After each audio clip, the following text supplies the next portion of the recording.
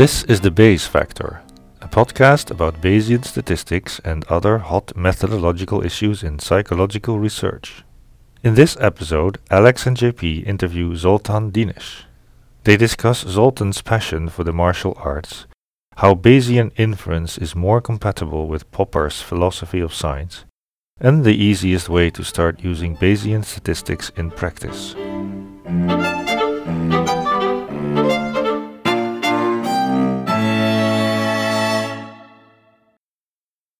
Well, thanks for joining us today, Zoltan. Maybe you can start by telling us about yourself. Where are you from? Where do you come from? What's your family history? That's a slightly complex question. I was born in Australia, lived in Australia until I was 11, and then came to England. My mother's English. But the name Dienes, or Dienes, is Hungarian. So my grandfather's Hungarian. He came to England when he was 16, following his father. His father, who was Hungarian, he became the head of mathematics at Birkbeck College until just after World War II. I see. Is that who you see when you Google your name? And it's like you see my grandfather, Zoltan Dienes, who's named after. We'll put up some links to your real page so people can find you right away. Right. Yeah, for anyone listening, he doesn't look like a old man with a white beard and long white hair. Died a couple of years ago, age 97. Oh, wow. That's not me, no. But my grandfather, when he died, he was singing with friends, happy, age 97. Wow. All his wits about him. That's amazing. Yeah. It's amazing. That's amazing, yeah. We heard a rumor that your name used to be Paul. Did you change it? Or? You have your sources, don't you? Yeah. We've heard little birds. Yes. Yeah, I was born Paul. That's right, which is actually my grandfather's second name. He's Zoltan Paul Dienes. And I changed my name when I was 7. My mother changed the name at that time. I see. You had no say in that. My mother's name changed. No, but she said to me, if you were to change your name, what would you like? I said, well, I like my grandfather Zoltan. Henceforth, I wish to be called Zoltan. Okay. And that's how I was. That's a great story. That's incredible. Yeah. Wow. So now where are you? Your current job, university? Professor, University of Sussex in Brighton, by the sea. Which is where we are right where now. We are. In fact, I've been here 27 years. Wow. That's half my life, I realised. Very loyal. That's incredible. Yeah, that's right. Well, just Brighton's such a great place to be. Where were you before that, academically? When I came here, I'd just finished my PhD at Oxford with Donald Broadbent as my that was your supervisor. Interesting. And this was my first job. I think I published one paper. And Donald, in a reference, said, he's a good guy. And in those days, you could get jobs on that basis. Wow, Not different anymore. time. Yeah, that's right. That's incredible, wow. I remember reading when I was in word recognition research. I read a lot of his papers, Rob, and I really liked them. I didn't realize that there were students of his still active in my surroundings. That's great. Yes, yeah. No, I felt lucky to have him as a supervisor. He was great. One of his last, wasn't quite his last supervisor. Right. Yeah. Do you have any hobbies outside of academia that you want to tell us about? The main one would be martial arts. Ooh, what kind? Well, I run a club here called the Integrated Martial Arts Club because I've done quite a few different martial arts. Which one? I started with karate. Which style? Shotokan. Okay. And I think you did Shotokan, yes, right? yes. Yeah. And I did that for decades. I got up to second dan in Shotokan. But I realised, I was doing Shotokan. I learned that in the 1970s and 80s. Right. And in those days, you'd do one style and you sort of stick with it. Well, for a start, there wasn't that much around. Yeah, true. But there was also this sort of culture of sticking with things. But I sort of became unhappy with... you do what the master says, and it's passed down from master to disciple. And what you can have now is more like science, a critical tradition, where the teacher shows you something and says, "Well, this is how I teach my students. This is what I do. This is a solution I have to this self-defense or other problem. I'll teach you that, but if you can come up with something better, then that's great." Or go and train with these other people and steal their ideas. And Yeah, that doesn't sound very traditional Japanese to me. no, My that's teacher right. would never have allowed that. No, that's right. So I was brought up with that traditional Right. militaristic Yes. Japanese type approach, which is Yeah. not how I teach. Okay. Yeah. How long have you been doing this? I suppose I started martial arts when I was 11 and I saw a Bruce Lee movie. So this was in the 1970s. Okay. And when Bruce Lee hit the scene then, he just amazed everybody. There was no including choice. We had to myself. just do it. Yes. Yeah, that's right. Were you the same way, JP? Well, I didn't start with Bruce Lee, but I remember seeing the movie and having these thoughts. But there was no good martial arts available. Then, when a student, we met a fantastic teacher. So we basically persuaded him to teach us. Wow. He was basically straight from Japan, kind of guy, Mm.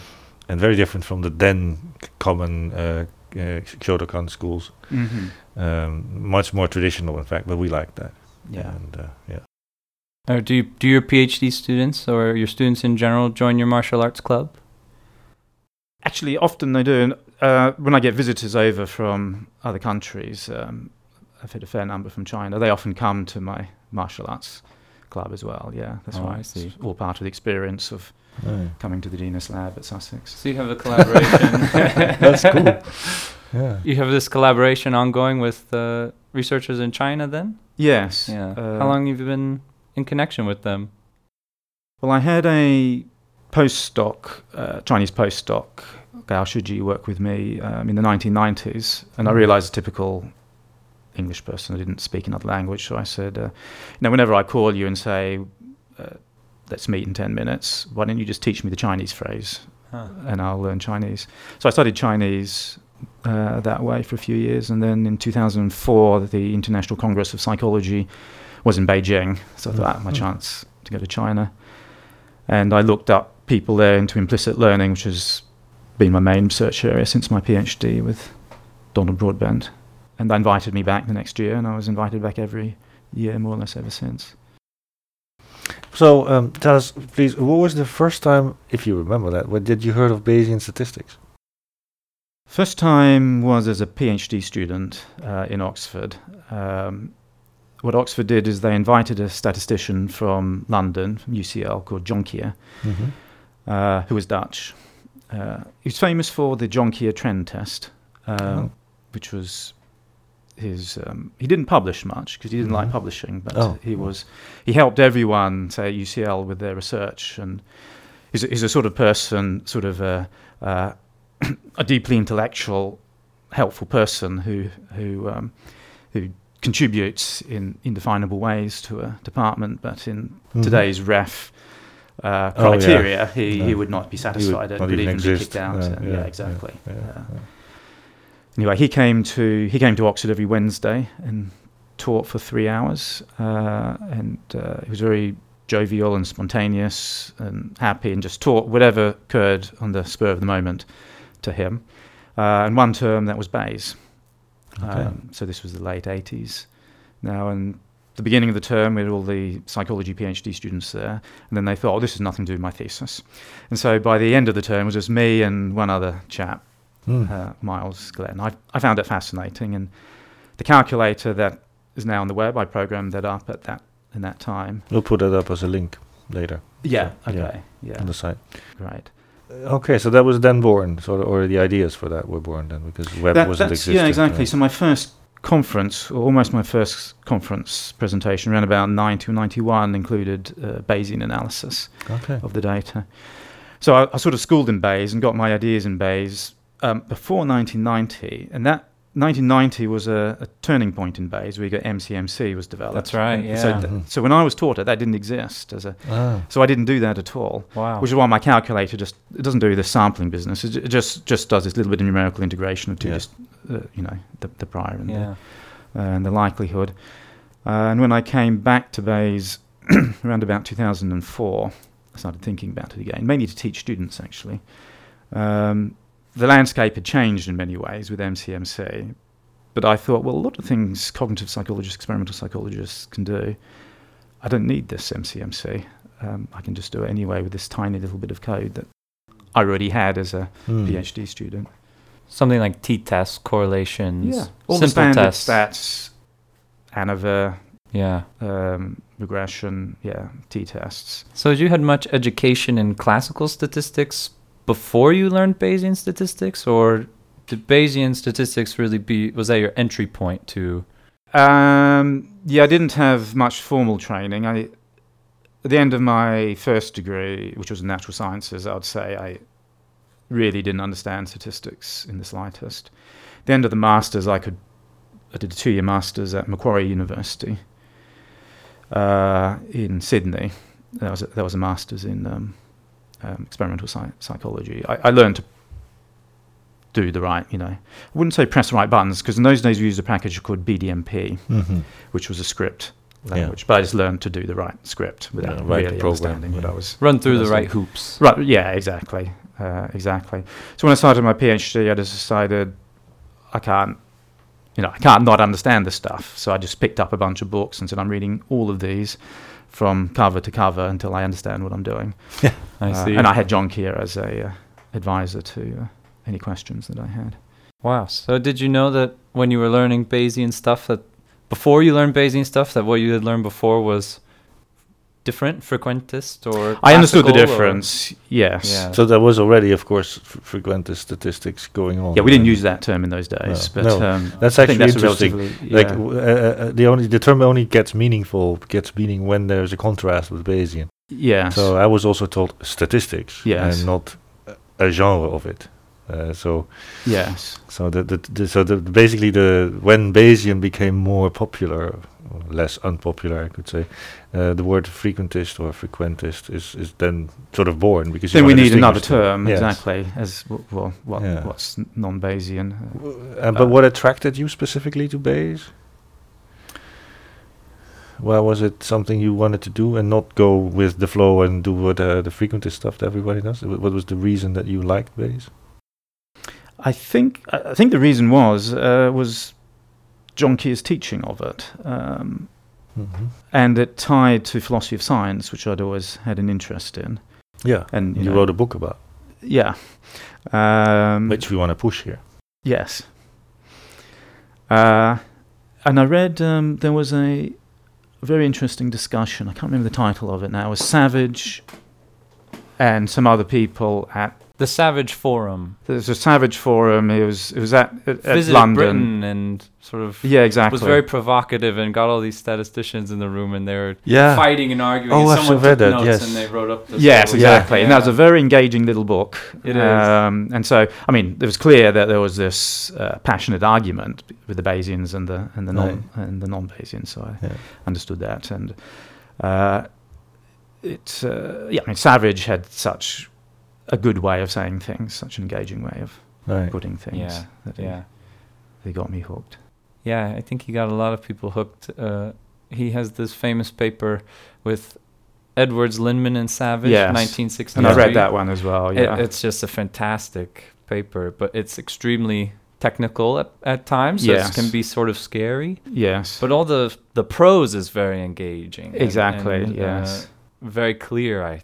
Yes, that's right. Yes. Like you say, I think it's a bit too technical for most psychologists. I mean, that's been the trouble with a lot of Bayesian papers, how rapidly they get into mathematics. That's right, But if you looked at the prose, it would be... If you just skip any equation you see, you can still, I think, get quite a lot out of it. Yes. This tends to be the case when you're first starting. The problem is, I think, not only that it goes into mathematics, because there's a certain level of mathematics that's most psychologists or some psychologists can still follow. There's at some point there's a jump into the more esoteric calculus, and then many people get lost. Yes. That's unfortunate, but it shouldn't scare people away from the general logic. And I actually, before we go to your book, which is something we should cover, I wanted to always ask you something which I have discussions about, especially on Twitter, but also in my papers. There is this idea, also put forth by Deborah Mayo, that isn't that great, the frequentist, as I pronounce it, statistics, so nicely corresponds with Popper. Mm-hmm. And I sort of always thought, is that true? Because what we do as a classical statistician is we basically set up this straw man H0, and then we try to prove our point by rejecting it. Yes. Whereas in Popper, you're supposed to reject your own theory. So it sounds a little like reverse. I wanted to ask you what you think of that. Yes. I think your analysis is absolutely right, and that's the way Paul Meehl put it some decades ago, that we do... And Andrew Gelman, I think, also made this point once. Okay. Yeah, we do the reverse. We try and reject a point hypothesis, which is almost unfalsifiable, because the only... but there's an argument that it's always falsifiable. Sorry, that's right. Yeah, okay. Yeah. So that it's almost certainly false. Yes. Yeah. If you have a continuous distribution over it, then the probability of it is zero. Not that Popper put it that way. Yeah. Yes, but I think actually Popper hated Bayes, but he never really engaged Popper with statistics, which is sort of funny because he had this intense interest in probability. Right. But he was really interested in quantum theory. That's why he developed. And I think his theory of probability propensity theory really only makes sense in the context of quantum theory, in my view. But yeah, so in terms of statistics, we didn't engage with Bayes in terms of statistics, or naming Pearson in terms of the statistics, really. But if you think of the Bayes factor, I think it embodies a lot of Popperian ideas. So I think of when I'm testing hypotheses with the Bayes factor, that's being true. Rather Popperian. The Bayes factor is I would say the closest to Popperian as you can find. But if you use posterior distributions for your inferences, it sort of gets less poppery, because you basically, as Jaynes argues, use induction as a valid way of doing science, just like quantitatively supported induction. Whereas, of course, Popper is famous for saying that induction is not possible. Right. So I wondered if you had any thoughts on that issue. Well, could you explain maybe how the Bayes factor is Popperian? Yeah, that's a good one. one. In what way does it fit this mold? Well, you mentioned Mayo in terms of severe tests, and that's really a notion that goes back to Popper. So, according to Popper, a severe test is one where the outcome is likely given the theory and unlikely given competing background knowledge. Okay. Now, that's what a Bayes factor does, isn't it? It looks at some data and it says, is this likely? How likely is this on one model relative to another? So this comes into the direct comparison then of competing ideas. Yes, that's right. Okay. Yes.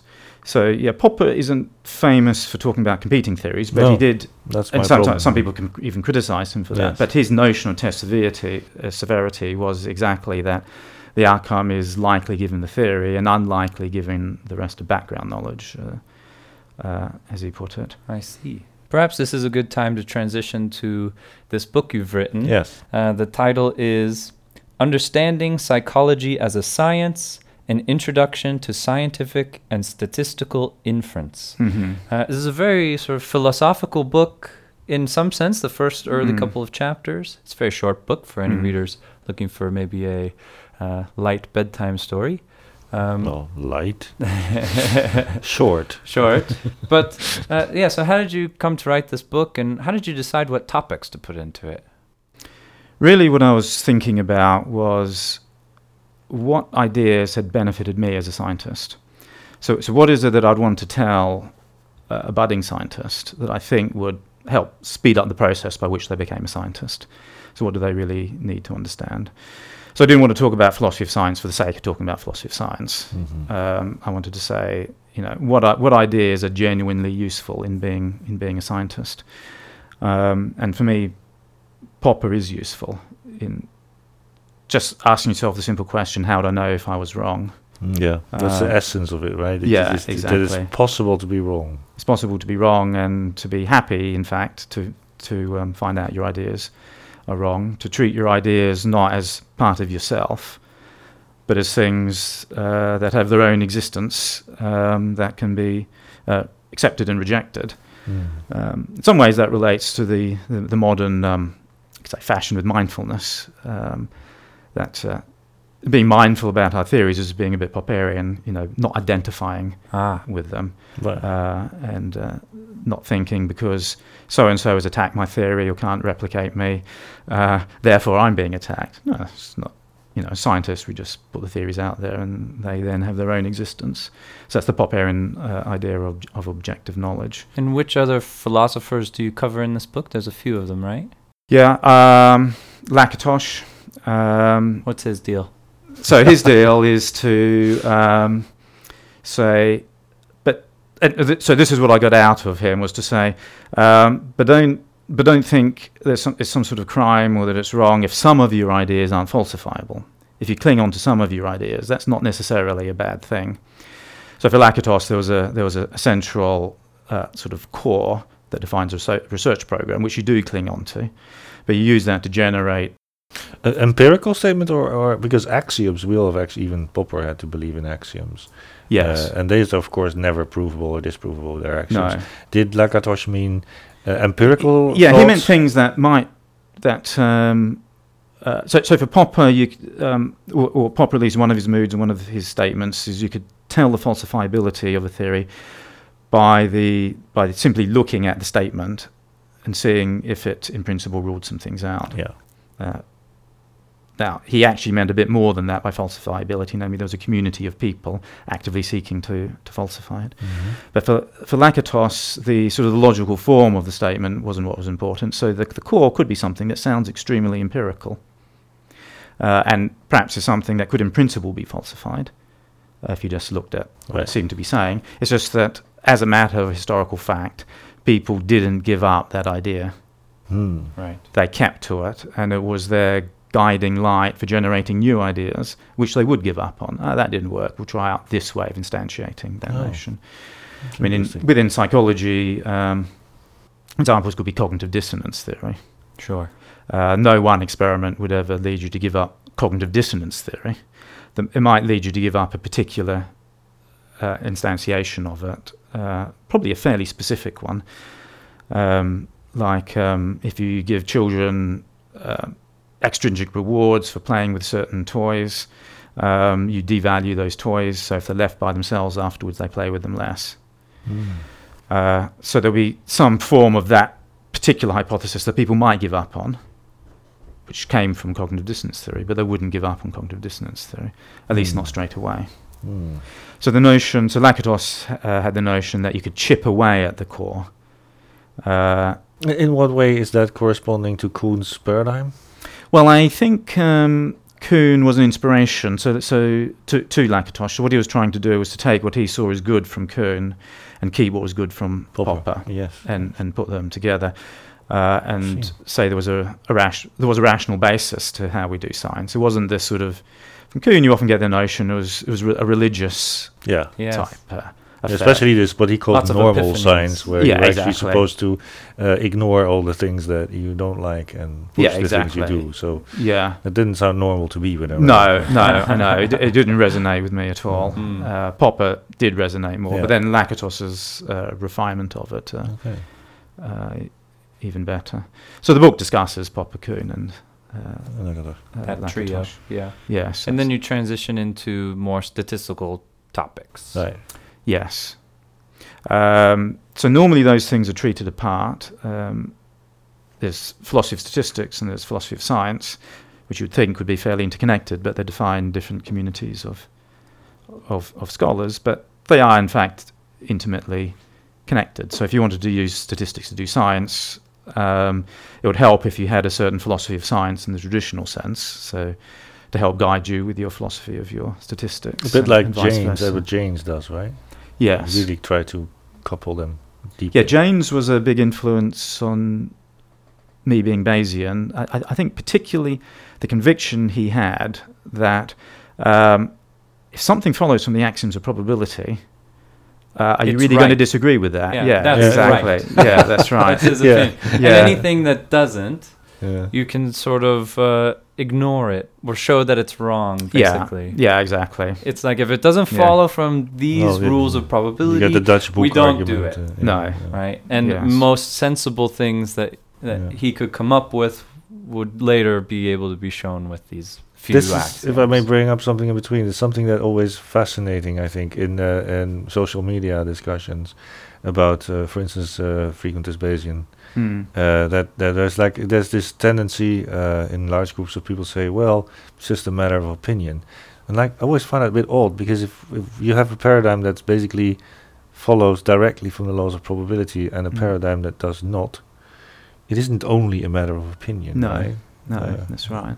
So it's kind of odd to say, well, you feel this way, I feel that way, and it's sort of tempting to say, well, but here we have a consistent system, and here we get paradoxes. So maybe the one without the paradoxes is better for that reason. Yes, that's right. Apart from all the other arguments. Yes, and that's something. The rhetorical structure of the discussion always struck me as interesting. Yes, that's right. I mean, all you really have to accept is that strengths of beliefs are normatively modelled by the axioms of probability. Right.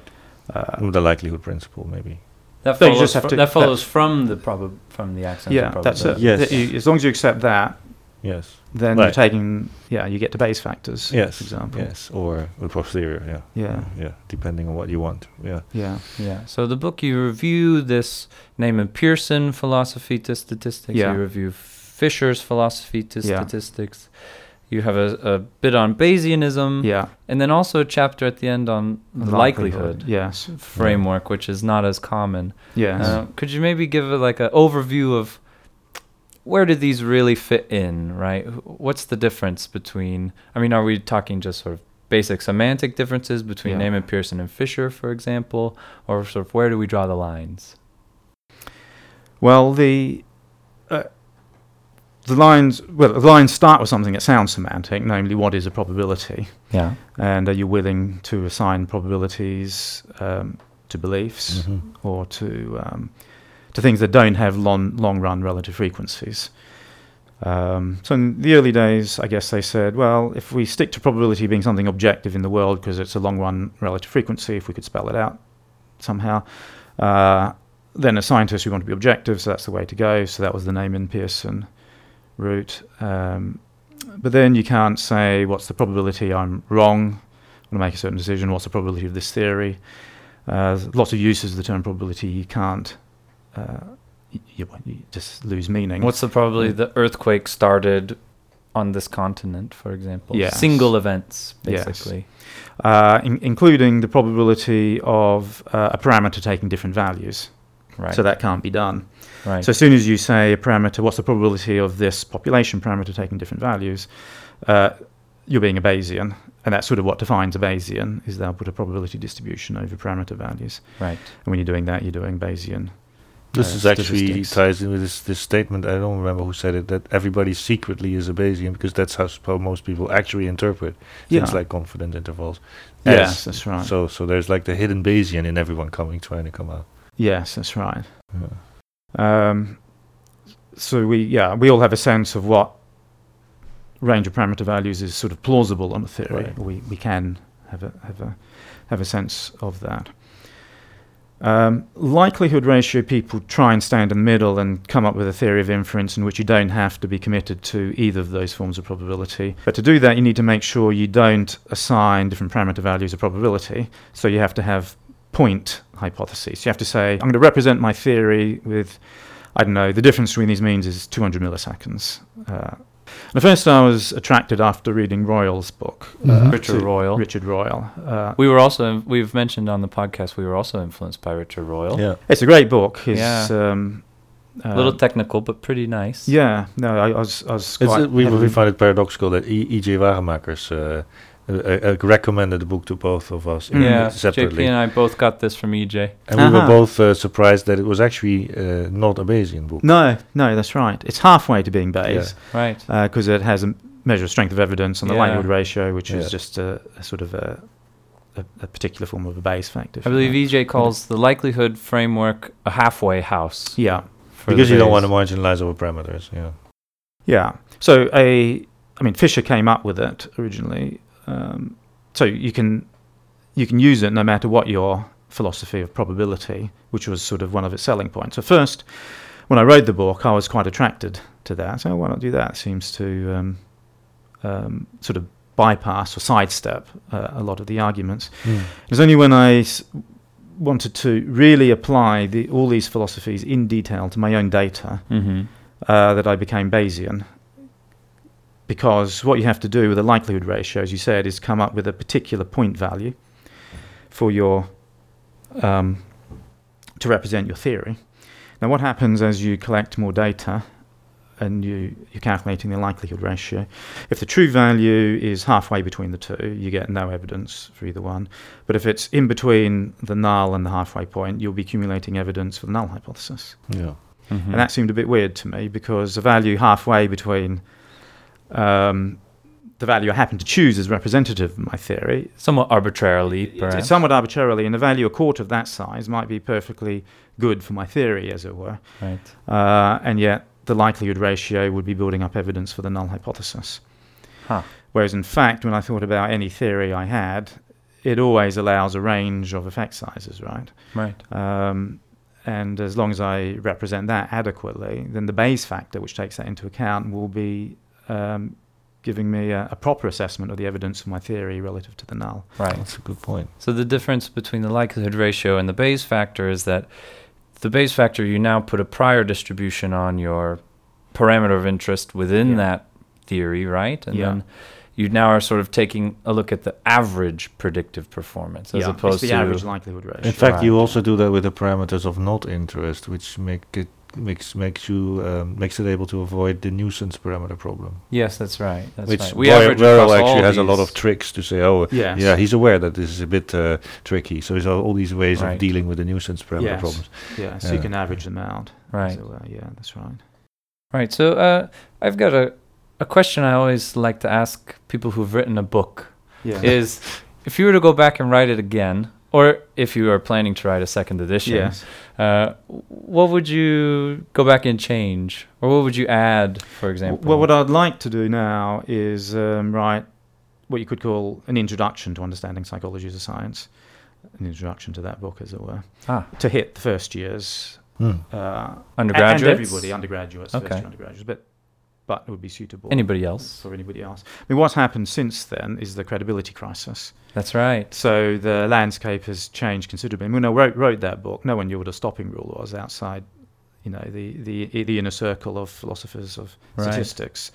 So your book came out 2008, 2008, and you would have been writing it 2007. 2006 to 2007. Okay. That's right. I like the way you put that. It's the first time I heard the term credibility crisis. It's in my circles. It's usually called the replicability crisis. Yeah. Or the But- crisis of confidence. Crisis of Yeah, confidence. is That, how but that sounds TJ more put it. frequent. Yeah, it doesn't And it? your Yeah. credibility crisis sounds actually spot on. I think I'm going to adopt that term. Right. Right. So Yes. what do you think is the best way to deal with this credibility crisis? Where would you target if you had a few points to hit? I think we need to target everything from the basic statistics that we do to the how labs are run, to the publishing process, to how academia is managed. So there's a whole raft of changes that I see. need to be made. Chris Chambers' new book. Oh, the is rest, a really- yeah, this brings Seven up- Deadly Sins This of every- Psychology. Yes, that's a really good, Excellent Yeah. book. short, motivating book that Oh, yes. that hits many of these points. Right. Um, Have you waded in with your work into the credibility crisis? Have you written papers relevant to this lately? yeah. So where I mainly push is of course, the Bayes, the statistics end of it. We need to reform our Right. statistics. A part of the credibility crisis. A big part of it, of course, not the only part, but a big part is as scientists, we haven't had any scientist who uses inferential statistics hasn't had a rational basis for. Well, they haven't been using. We've had it, of course, but for quantifying the amount of evidence for the null hypothesis. Right. You can't do this with a p-value. You can't do this with a p-value, no. No. A p-value does have some evidential worth, but it doesn't distinguish not having any evidence at all worth much for having actually what could be good evidence for the null hypothesis. Right. It doesn't make that distinction. So that's led to... But if I may yeah. interrupt here, because this is one of the things that I found most inspiring in what you wrote about statistics, before I even met you, which is that, and I use this to sell Bayes, so maybe you want to go into that in more Yes. detail, which is a p-value gives you basically two possible outcomes, namely, we sort of don't know now, and we rejected the null hypothesis. Yes. Whereas a Bayes factor gives you more evidence for the null, more evidence for your alternative, or we don't really know. Yes, right. Makes a Uh, three-way distinction. Yeah, and Yes. I think this is really relevant also for the credibility crisis. Yes. Could you elaborate on that a little bit? Well, people have sort of known all these things. They sort of knew that a non-significant result, maybe there was no evidence for anything at all, and you should suspend judgment, as Fisher said in one of his moods. One of his moods. Yeah, another one. That's of the his way, moods. nice way of He putting said, it. well, if you got a non-significant result, you did try and get it, so that would be grounds for saying nothing going on here. Aha. So he did say both at different times, and that sort of How inconvenient. I know. Which one did he say first? Oh, Good question. Not 100% sure. So how does Bayes solve this then? Because the null hypothesis and some version of the alternative hypothesis are put on an equal footing. It's symmetric. They're just two different models of the world and treated symmetrically. So you just get an amount of evidence for one versus the other. Right. But because people sort of knew that non-significance maybe did one thing, maybe did the other, if a key result was non-significant, it was difficult to publish.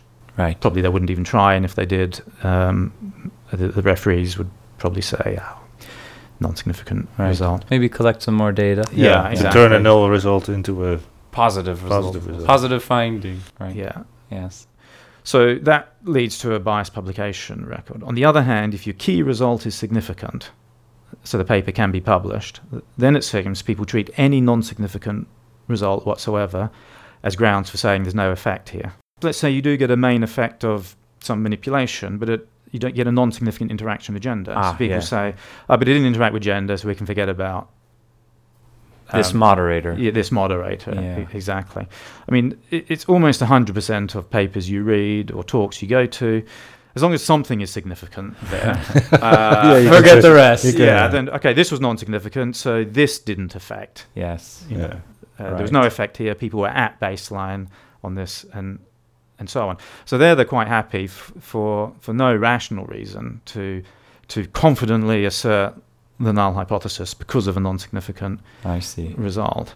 So that's I mean, so our theories are being guided by an inferential principle that's just not valid, that if something else in this experiment is significant, then this non-significant result is worth its salt. But this is coming up a lot now with the replication crisis, because Mhm. the original study might find significance, and then the Yeah. replication doesn't. Yeah, So we have this similar sort of idea that, well, the first one showed, yes, the effect is there. yeah, Now we see no significant results. So now we're saying now the effect's not there, yes, and but we're not actually doing And any. then, of course, the people who are not as happy about at least the statement that there is a replicability crisis will say, well, you see, they weren't just good enough. Huh?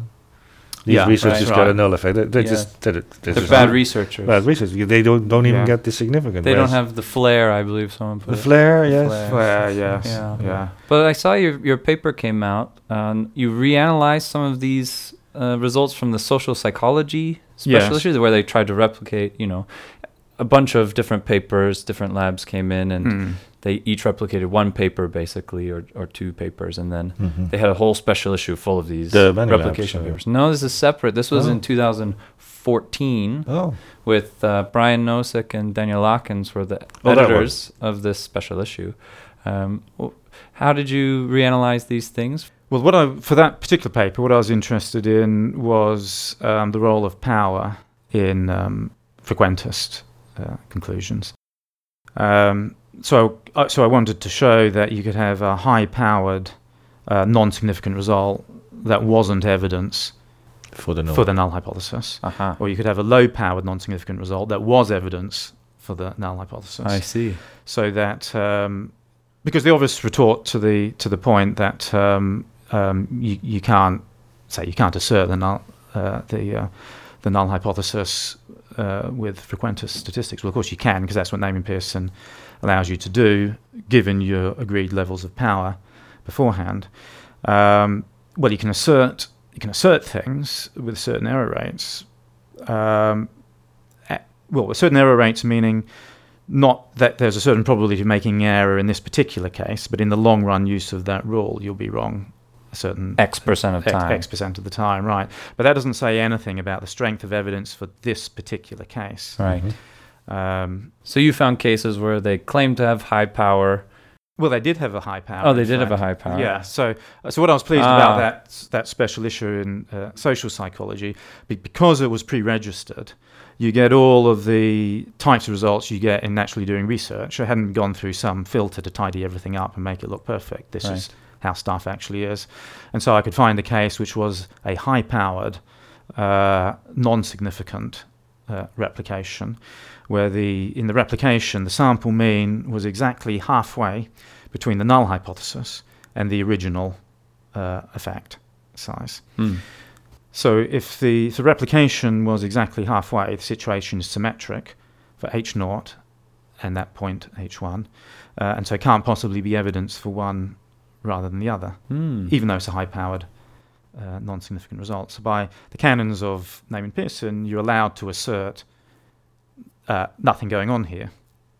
Yeah, sure. You're allowed to assert it by Neyman Pearson, but that doesn't mean you've got any evidence for nothing going on here. I see. And I could show that indeed there was no evidence one way or the other. It was just no evidence, meaning a Bayes factor near 1 or a Bayes so. factor near 1. Yeah. But I didn't need to rely on a Bayes factor for that, because a sample mean exactly in between the two models is obvious to anybody. Yes. By the symmetry of the situation, that there can't possibly be evidence for one versus the other. But that's a situation that's possible with a high-powered non-significant result.